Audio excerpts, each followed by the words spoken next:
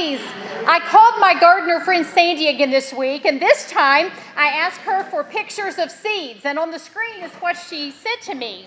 If we were to play the game Name That Seed, I'm sure that many of these Arkansas and Oklahoma women in the crowd could probably name every single one of the 15 seeds in this picture on the screen.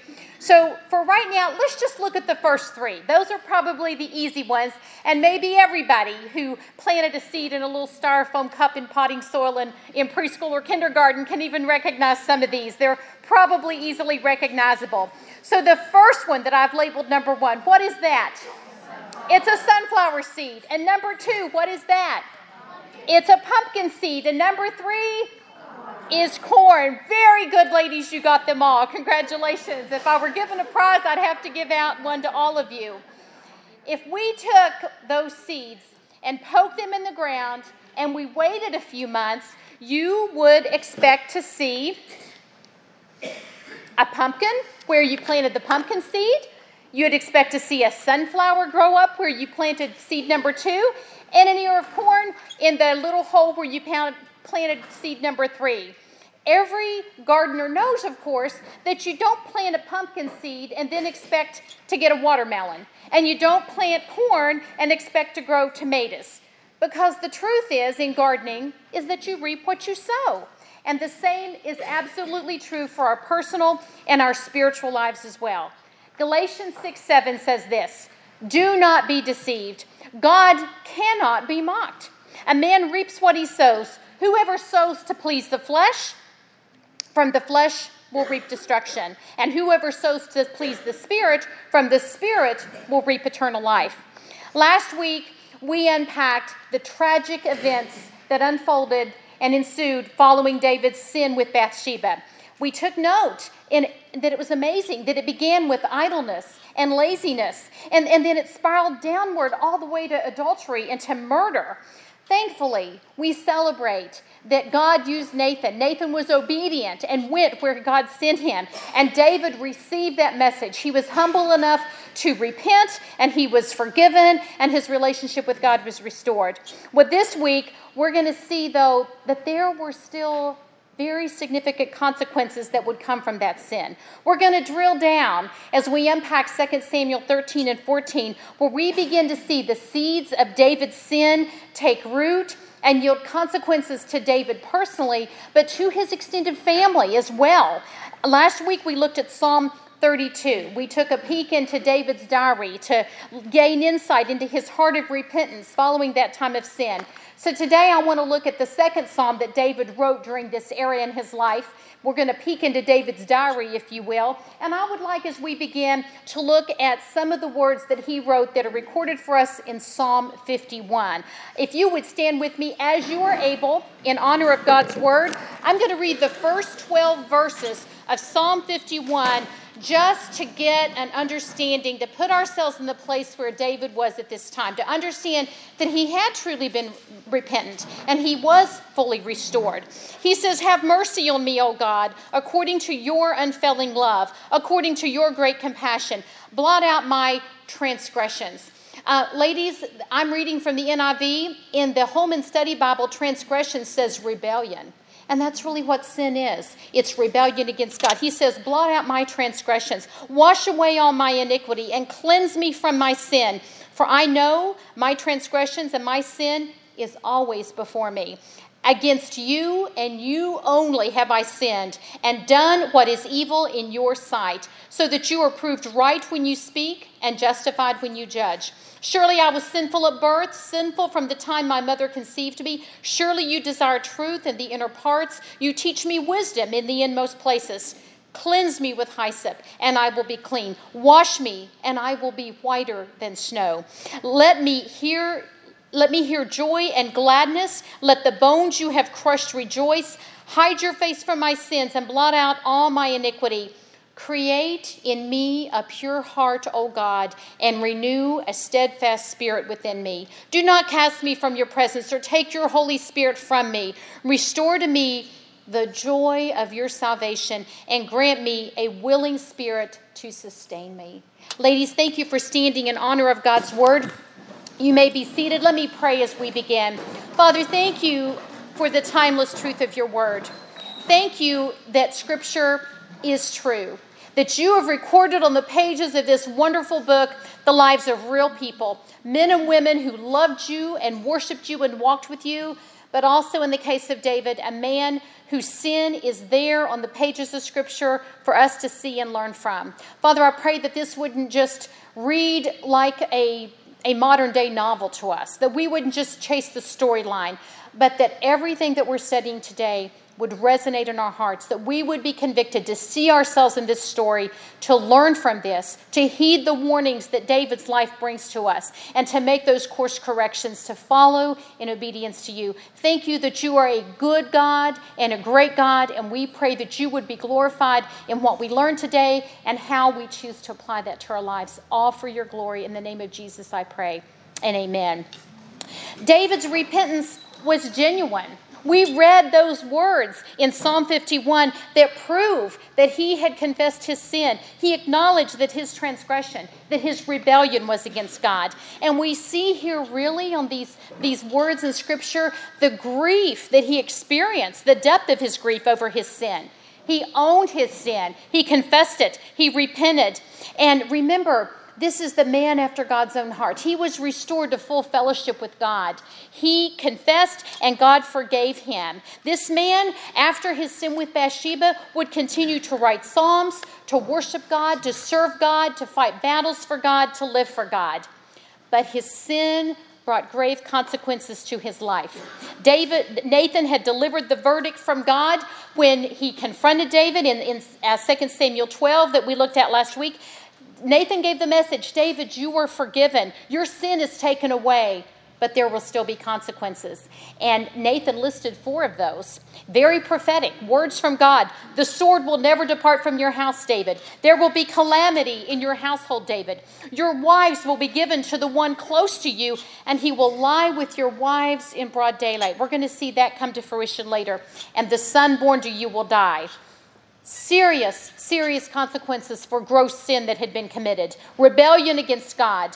You know, our sin rarely, if ever, affects just us. What we do in secret is never really secret. And it brings about that fruit, just like a seed planted in the ground. That sin ripples out and it affects not just us, but our family, our friends, our neighbors, and really even things that we see happening in society as a whole are a reflection of our collective sin that grows and it all mingles together and creates this sad mess.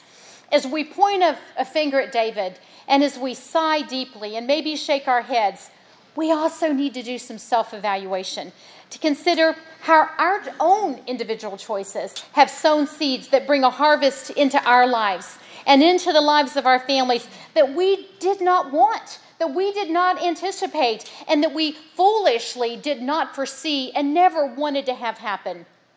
We know David repented. We know that he was restored. We know that he was completely forgiven. And so we might ask, why did God still allow all this trouble to come? Why did God allow this? Couldn't God have stopped it? Well, we live in a fallen world. But let me just give you a couple of examples to think about when we think about the consequences of sin that come. If one of us has an alcohol problem, and let's say that we choose to drink and drive, and we end up wrapping our car around a tree, end up in the hospital, horrible medical issues, maybe even lose a leg. And then finally, through that horrific circumstance, we go to AA.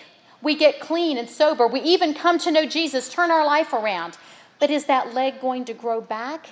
Is the loss of that leg not a consequence of the choice that was made to abuse alcohol and to drive while drinking?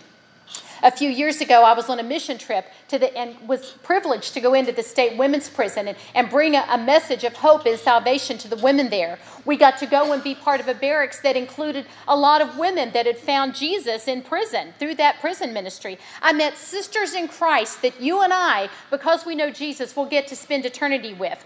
These are women of God who shine for Jesus. Women who sing with the joy of the Lord on their faces, radiant by knowing him and his love. They found Jesus in prison. One woman that I met had killed her own mother. Another woman had committed murder by hire. Many had committed murder. Their stories were very sad. The consequences of their sin means that they will spend the rest of their earthly life in prison. They are grateful for having gone to prison because it's changed their destiny for eternity. These women know Christ. They are new creations. They are new beings in Christ, but yet they will be incarcerated the rest of their lives. They've been set free spiritually, but being a new creation in Christ doesn't mean that they don't have to pay their debt to society. Even when we have a wound on an arm or a leg and we have a scratch and we apply ointment and that heals, or we maybe get stitches, we know later there's a scar that is left behind. The world tells us, we know practically and logically, there are consequences to the choices that we make. Sin brings tragedy into our lives. Sometimes it's our sin. It's the choices we personally made. But sometimes it's the sin that others have done that brings hurt and pain to us. And some of you have experienced that horrific news. Some of the struggles that you experience are because of no fault of your own, but because of the consequences of others' sin and what has happened to you. We live in a fallen world. You know, we don't pop a sunflower seed into the ground today and expect to have a bouquet of flowers on the table tomorrow. Those seeds, they take time to grow. They take time to mature, time to bear fruit.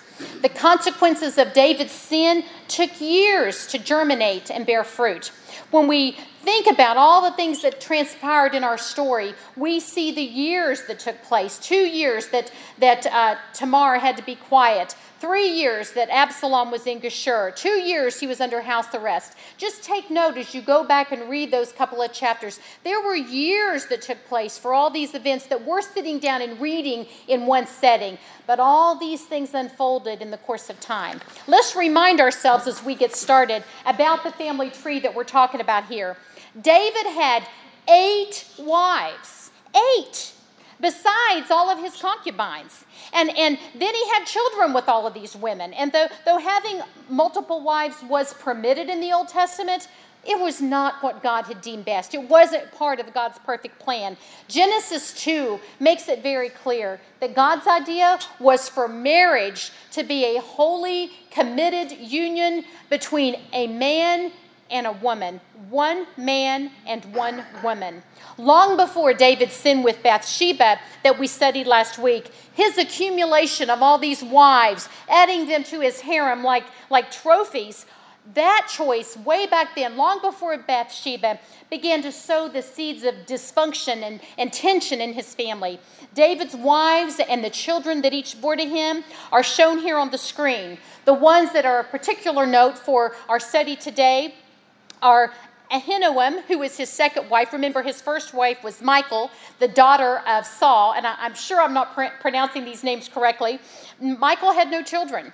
And then his second wife, Ahinoam, she bore David his firstborn son, Amnon. And Amnon, as the firstborn, would be the heir to the throne. Then there was Abigail. We studied Abigail in 1 Samuel. We love her. She had a son named Keliab. We're not sure if he died young, but he's not mentioned anywhere else in Scripture, so he may have died and is no longer relevant. And then next is his wife, Maacah. She was a princess. Her father was a king, and we're going to read about that. We're going to mention that here in a little bit. But she bore him 2 children, Absalom, who was described as tall, dark, and handsome in Scripture with that lovely flowing hair. He would definitely have been a rock star, literally or figuratively, probably in any time in history. And then the only daughter that is mentioned is Tamar. Absalom and Tamar were full-blooded brother and sister. Amnon was their half-brother. And then later on down, of course, there's Bathsheba, his last wife, and the one that would later bear him Solomon as well as other sons. So with this harem of all these sister wives, how could it not? Knowing ourselves as women and knowing our own human nature, how could a situation like this, 8 wives and all these children, how could that not bring about animosity and jealousy and bitterness and envy? Chapter 13 opens with the phrase, "in the course of time." And in the course of time, truly, David's children are growing up. And in this chapter, we begin to see some of the tragedy that's going to unfold and come to this very dysfunctional family as those seeds take root and begin to bear fruit. We can almost call this As Jerusalem Turns. It reads more like a soap opera than a book from the Bible when you think about it. First of all, some of the highlights of what's happening in these couple chapters. Amnon lusts for his half-sister Tamar. Even, it's just shameful, the longing for a sister that's his blood relative. And then even we see that the extended family is tainted by all the backbiting and the lies and the treachery because it's his cousin, his friend Jonadab, who is the son of David's brother, that cooks up the scheme for Amnon to rape his own sister to satisfy his lust. Amnon lies to his father, he rapes Tamar, and then his shame so overwhelms him that he hates her even more than he loved/lusted after her. I have a hard time calling it love because I don't think it was love. I think it was just pure lust. He wanted her, he saw her, he lusted after her, and then after he had her, just the sight of her reminded him of his own sin. Absalom is the one that Tamar runs to. She goes to her brother. How interesting, she goes to her brother and not her father. She goes to her brother Absalom. And what does he tell her to do? Oh, keep it a secret. Don't tell anybody. How shameful. And isn't that often the thing that happens in life today? At the table I sat in on today, one of the ladies said how similar that is to what happens today, that the woman who has been abused is told to be quiet. She's made to feel even more shame as no one comes to defend her. Absalom says, don't tell, keep it a secret. So rather than plead her case or step up and defend her and try to make this right, he sort of almost, I wonder, seems to leverage this situation for his own gain. He's plotting his revenge to kill Amnon. And I wonder if also underlying all that is sort of furthering his own desire and plans to be king one day. And he sees this as an opportunity to sort of remove Amnon from the situation. Clearly, David's family is a mess. And it's all really rooted in sexual sin. David was a man after God's own heart, but he was a failure as a father. He failed to show real love to his children. He failed to know what was going on under his own roof, or if he did, he failed to do anything about it. He failed to protect his precious daughter Tamar. She's the one person in this story who seems to act unselfishly and godly in the events that unfold in these chapters this week that we studied. He failed to discipline his children, to hold them accountable, to use his own mistakes to talk to them about the danger and the consequences that sin brings. I wonder if David's passivity as a parent was the result of laziness. He just didn't want to deal with it. Was it shame? He knew he had no credibility to talk to his boys about sexual sin when he had a harem and he had committed adultery and even murder. Is he just distracted and busy by all the responsibilities of being king? Is work an excuse for failing to fulfill your parental duty? Was it a prayer problem? Did David fail to pray for his children? Was it a love problem? Did David truly love his children? Maybe it was a combination of all of those things. But whatever the case, I want to use this week's lecture to talk about parenting. We've learned much from David about having a strong faith and about trusting God and glorifying God and praising God. But this week, David's mess is going to bring a message of caution for us. I have 10 principles for parenting that I believe we can glean from what David did wrong or what David failed to do. But before we begin, I want to just hit a couple of what I am going to share as foundational truths, parenting points that I want to make very clear from the onset. Some of you in this room have already raised your children, and you can look back and feel a sense of regret, and that's not what I'm trying to do here. So I want to hit on some truths right as foundational before we jump in. And number one is the truth that God has no grandchildren. Okay? God has no grandchildren. Hebrews 4:13 says, nothing in all creation is hidden from God's sight. Everything is uncovered and laid bare before the eyes of Him to whom we must give an account. We individually must come before God. We are not covered by the faithfulness of our mama or our daddy or our grandparents or our great-grandparents. Our spiritual heritage will not matter. And our children must come to God on their own, solely, completely on their own before God. We will all give an account. Thankfully, we are covered by the blood of Jesus Christ, only Jesus. So it's not on you. Your children will be held accountable for the life that they have been given. If we know him, and if your children know him, then we can approach the day of judgment with confident assurance only because of Jesus Christ. Number 2, there are no formulas for parenting. There are no formulas. You know, I used to claim this verse from over in Proverbs as sort of a promise and assume it meant something that I really don't think it means. Proverbs 22:6 says this, and this is the King James Version. Train up a child in the way he should go, and when he is old, he will not depart from it. As a young mom, I just sort of took that as the formula. If I do this, then that's going to be the guarantee. If I do this, then this is going to happen. If I train them up right, if I have them at church, if I teach them the word, if I pray for them, if I am training up my children, then they are never going to walk away from God. And in my foolishness, in my young not knowing, I assumed that's what that verse meant. Since that time, I've come to realize that what I really believe it means, as I've gotten some additional teaching, is that if we train up our children to know the truth, they can't get away from the truth. It doesn't mean that they don't still have free will, because we know we all have free will. They can still choose to obey it or disobey it, but if that truth is in their heart and that truth is in their mind, they can't erase it.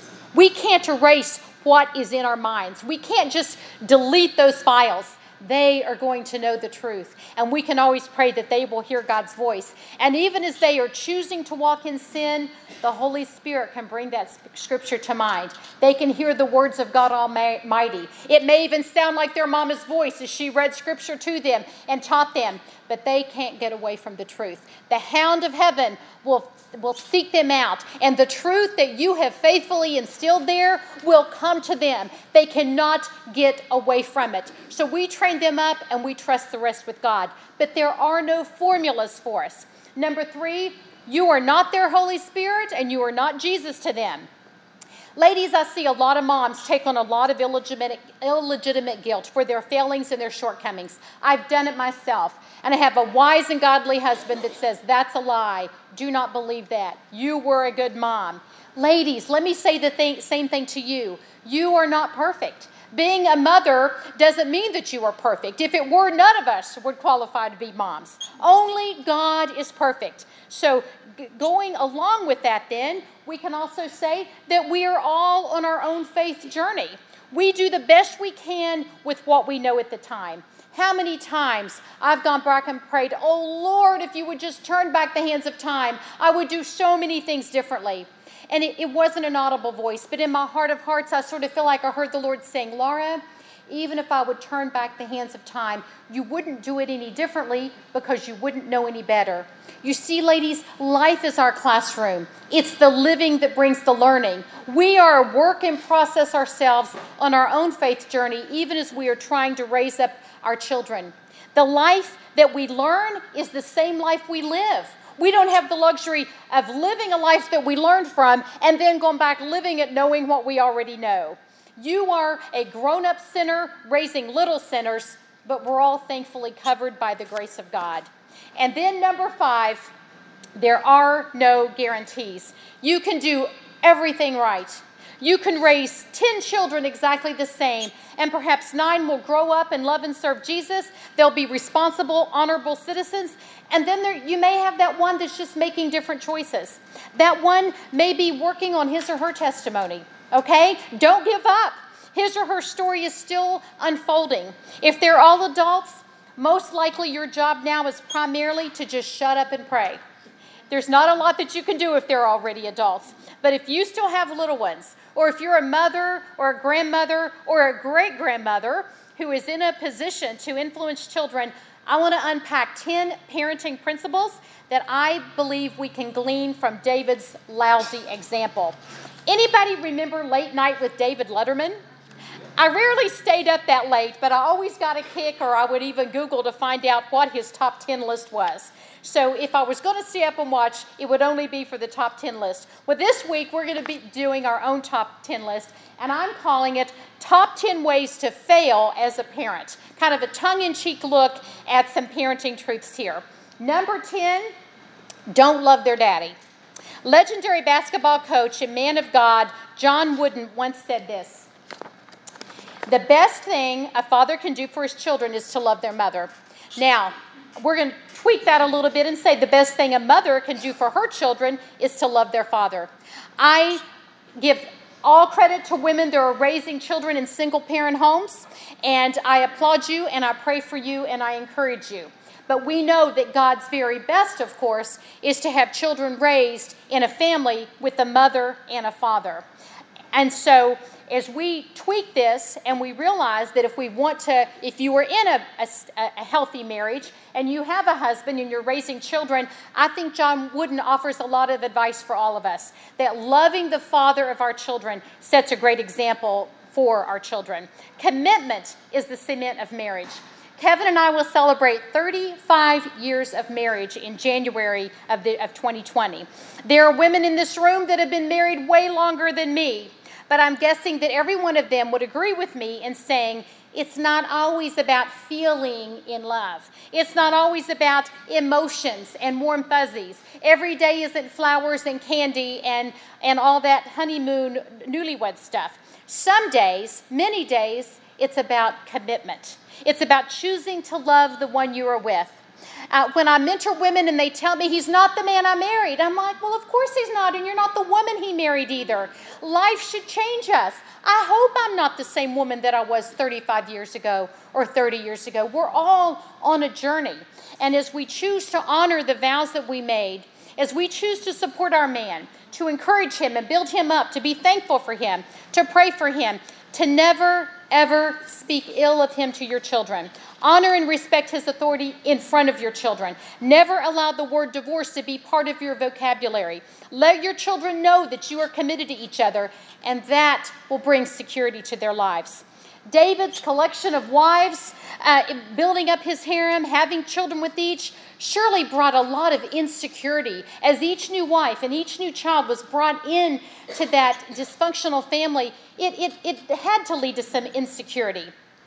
The challenge, of course, and the commitment to your husband, what I'm sharing assumes a healthy marriage. I would never, ever, just as a little timeout footnote here, never encourage a woman to stay in an abusive relationship. You have to protect yourself and your children. So this is a situation that I'm talking about where you are physically safe.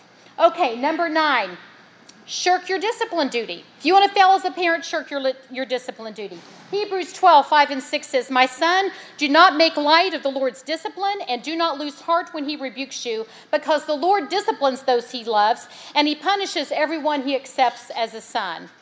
Well, if God, the perfect, holy, heavenly Father, loves us enough to discipline us, if he disciplines his own children, then surely if we aspire to be good parents who truly love our children, then we too will discipline them.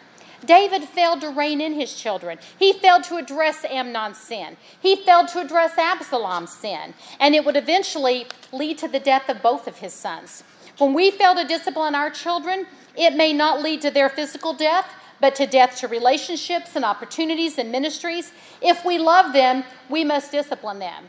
And we have to let them know that we're not big fat liars. You and I have all been behind those women in the line at Walmart where she keeps saying over and over, if you don't, I'm gonna, if you don't, I'm gonna. And I know she's not gonna. And the lady doing the checking out knows she's not gonna. And her children know she's not gonna. So if you're not gonna do it, don't say you are. Because all you're doing is letting your kids know that you're a liar. And they can just keep on keeping on. Do what you say you're gonna do and mean what you say. Don't shirk your discipline duty.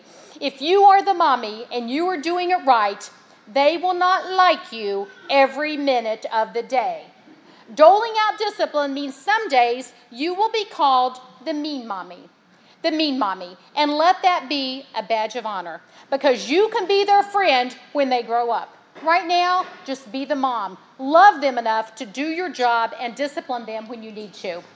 Number 8, don't protect them. Our children are innocent. And they're vulnerable. Their brains are not fully developed. I called my friend Melissa, a nurse this week, and I asked her, at what age do children's brains fully develop? And she told me it was age 20. And so what that tells me, age 20, now we all know why we made such foolish mistakes, when we were still teenagers. And so that means that their decision making and their judgment is not fully functioning while they're young. And so it's our job to keep them protected and keep them safe. Safety in the 21st century is even more challenging because it also includes safety from what we allow to enter their minds through technology, what we permit our children to see on television, on a smartphone, in a movie, because you can't unsee something after you've seen it. Once it's in your mind, it is there.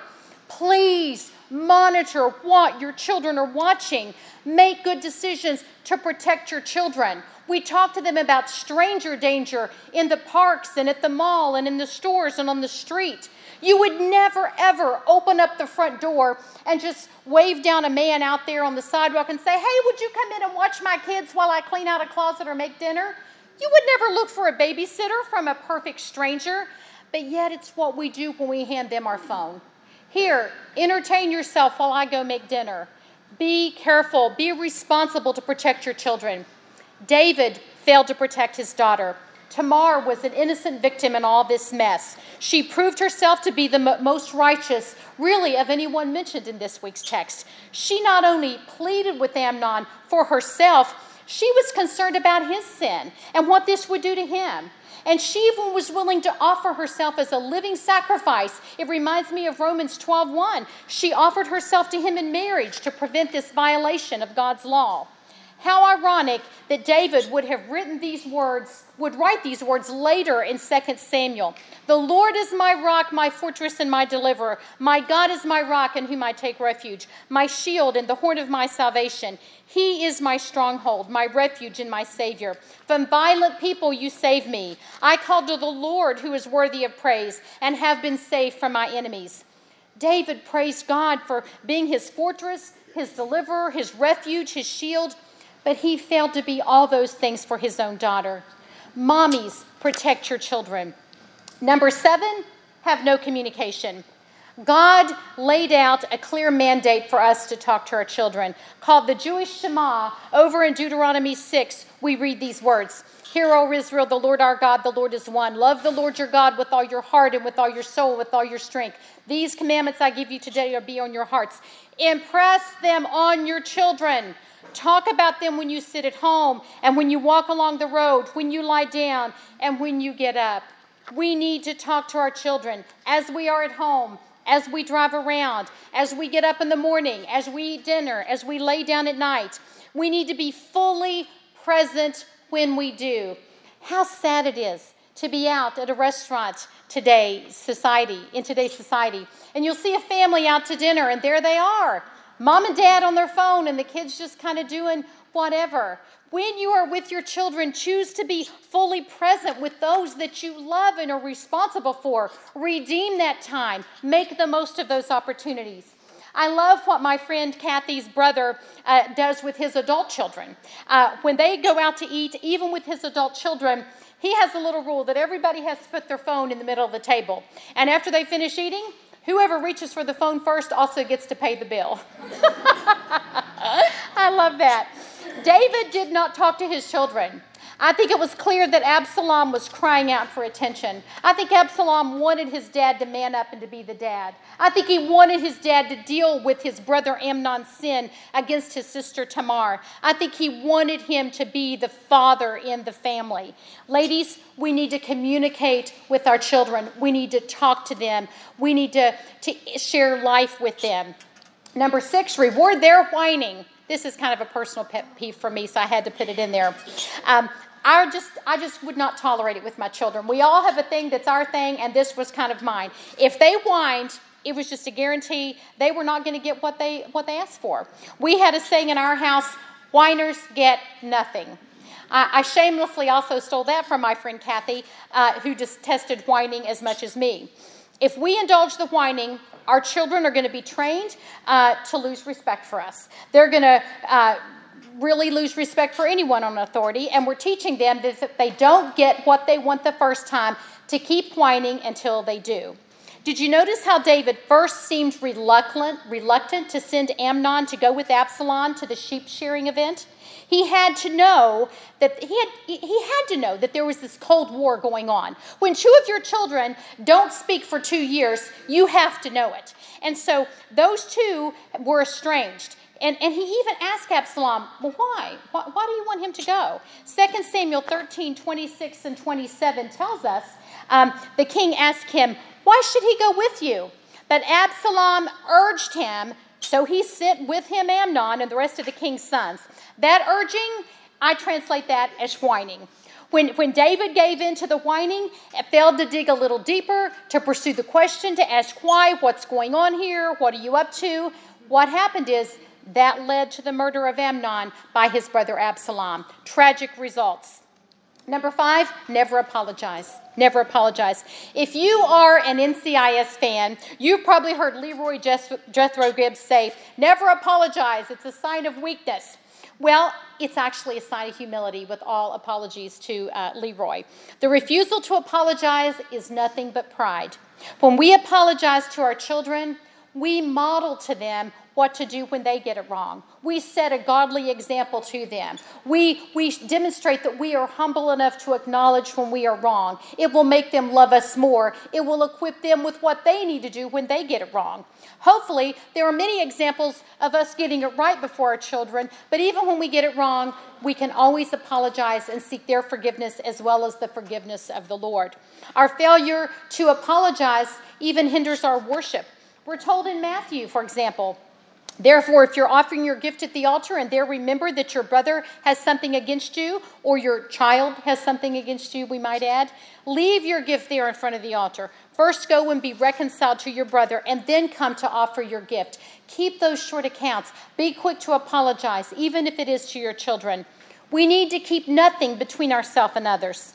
Unconfessed sin, failing to own the hurt we cause others, can damage relationships. When we apologize to our children, we model to them what we do when they hurt someone. We show them what real humility and restoration looks like. Nowhere do we see David apologizing to his children for his failure to protect them or to be there for them, or his failure to teach them. Number 4, hide your junk. Let your messes become your message. Be open to your children about your mistakes. All of those shoulda, coulda, wouldas. What you regret, what you would do differently if you could start over. How different, I wonder, would Amnon and Absalom's lives could have been had David taken the time for some father-son time to talk candidly to them about his own sexual sin, his regrets, and the mistakes that he had made. Yes, it's embarrassing. Yes, it's awkward, but it's also redemptive. It's a way for God to truly bring beauty from ashes and to work for good some of the greatest regrets of our lives. Number 3, never pray for them or with them.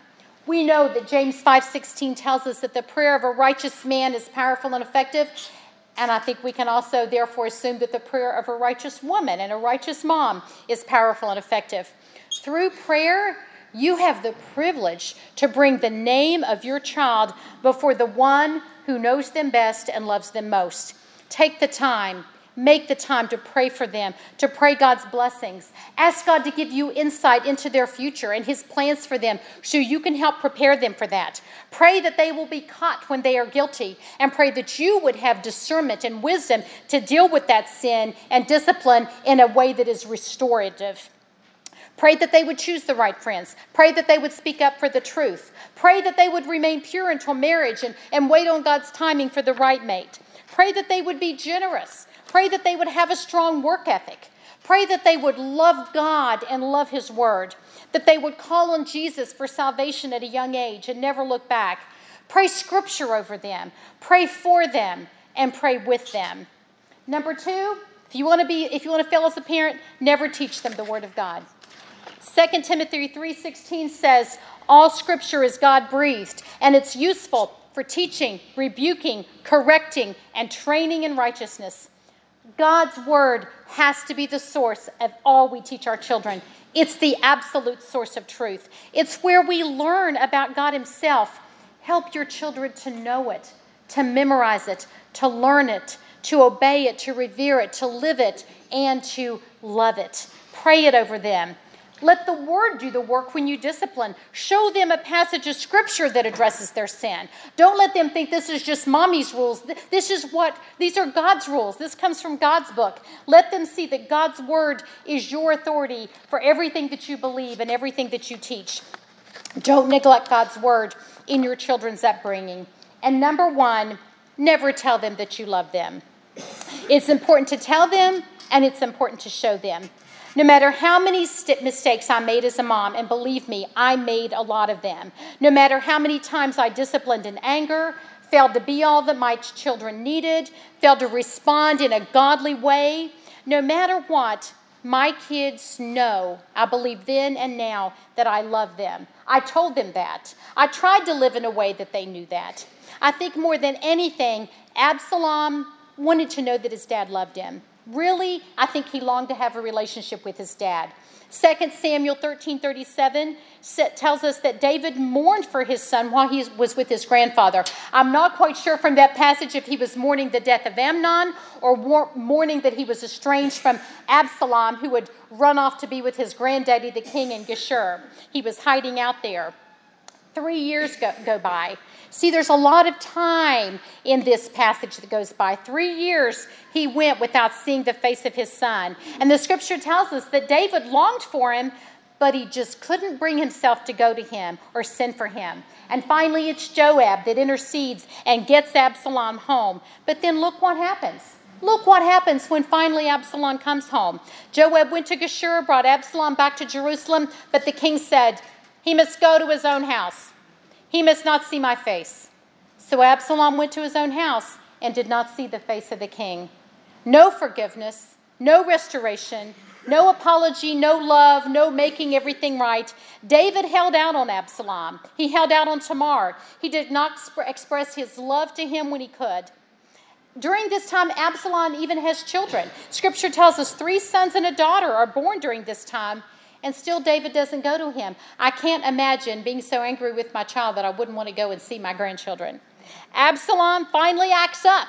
He lights a fire in Joab's field. Now, if that's not clearly crying out for attention, what is? He's a grown-up man, but he's acting like a little boy. He wants his dad. He finally gets his meeting, but it's a stilted, sort of mechanical meeting. It reads more like the king to a servant than a father to a son. Love your children. Let them know that you are for them unconditionally. Make sure they know that even if they make choices or decisions that disappoint you, that will never, ever change your love for them, that you could never love them any less. Let them know you love them. I love these words in 1 Peter chapter 4, verse 8. Above all, love each other deeply, because love covers a multitude of sins. And we might add, it covers a multitude of mommy mistakes as well. Love covers it all. Well, ladies, there it is. There's our top 10 ways to fail as a parent. All things we learned from David's poor choices as he dealt with his own children. If you are a mom or you're a grandmother, I hope this week's lesson spurs you on to take your role in the lives of your children and your grandchildren very seriously, very prayerfully, and it leads you to act intentionally and deliberately. I'm sure if David could have turned back the clock, he would have done things differently with the hindsight of the things that he learned. You and I perhaps still have some time. Those of you who still have children living under your roof, perhaps the most time of all. But even then, it's finite. When you are the young mom, and the older women come to you and say, oh, enjoy those days while you can, and you nod, because I was there. Yes, I just want to sleep through the night till my body wakes up by itself. I know the time is passing. Older, wiser women tell me that, but right now I'm just exhausted. Well, I heard that from all those older, wiser women, and now I'm the old woman telling the young moms that. So the time is fleeting. You don't have forever. If we assume that they will be with you for 18 years, and you want to think about how much time you have, 18 years, 52 weeks a year is 936 weeks. 936 weeks. That's exactly how many pennies are in this jar. 936 pennies in this jar. If I gave this to a mom of a newborn, and every week she took 1 penny out, every Sunday afternoon, Seeing the pennies go down is a visual reminder of how much time you have left. I want to challenge you as a mom who still has children under your roof to maybe get your own jar. Put 936 pennies in, and then take their age and multiply by 52 and figure out how many weeks have passed, and then be humbled and challenged by the visual of how much time is left. If your child is 9 years old, you can remove half of those. If you create your own jar, take one out for each week that's passed. If they're 1 year old, take out 52 pennies. If they're 2, take out 104, and so on. It's time to act. Our truth for this week is the woman of God is an active parent. She loves, she disciplines, protects, communicates, apologizes. She's transparent. She prays, she teaches, she loves. Parenting is not passive. We must reject that ostrich approach. We can't just put our heads in the sand and hope for the best. If you are a mom who is finished with your parenting, if you're that grandmother that's all gone and behind you, then you have the joy now of leaning into praying for your children. And that is the most powerful thing of all that you can do, to pray for your children and pray for your grandchildren. You know, ladies, sometimes we plant the seed, we do the work, we water, we weed, and we do everything right. And even then, some seeds just never seem to grow like they should. And as parents, we do the best we can with what we have and what we know at the time. We do our part, and then we absolutely must release them to the Lord. This week's text and lesson is not about making you feel any degree of guilt or regret, but just to trust your children to the Lord. You can do everything right, and they may still break your heart, but keep on praying and keep on hoping and keep on loving, because their story, like your story, is still being written. It's still unfolding. God is not finished with them yet. The faithful prayers of a righteous mother or grandmother or great-grandmother will certainly avail much. And always keep in mind that the God who created them loves them even more than you do, and you know how much you love them. As we close in prayer today, if you are a mother or a grandmother or great-grandmother raising children, if you have children that live under your roof that you are raising, I would like you to stand, because I'd like to pray specifically for you as we wrap up this morning. So if you are a mom raising children, please stand by your table. Okay? And I just want to tell you that even if they're in their teenage years, ever how old they are, I think your job in the 21st century is harder than the job we had, my generation and generations before me, when we were raising ours. We didn't have the challenges of technology that you have. You have to be ever diligent, but God is ever faithful. And God loves you, and He loves your children. Ladies, if you are still seated, I would like you to stand and gather around and lay hands on the women that are standing by your table as we close in prayer today.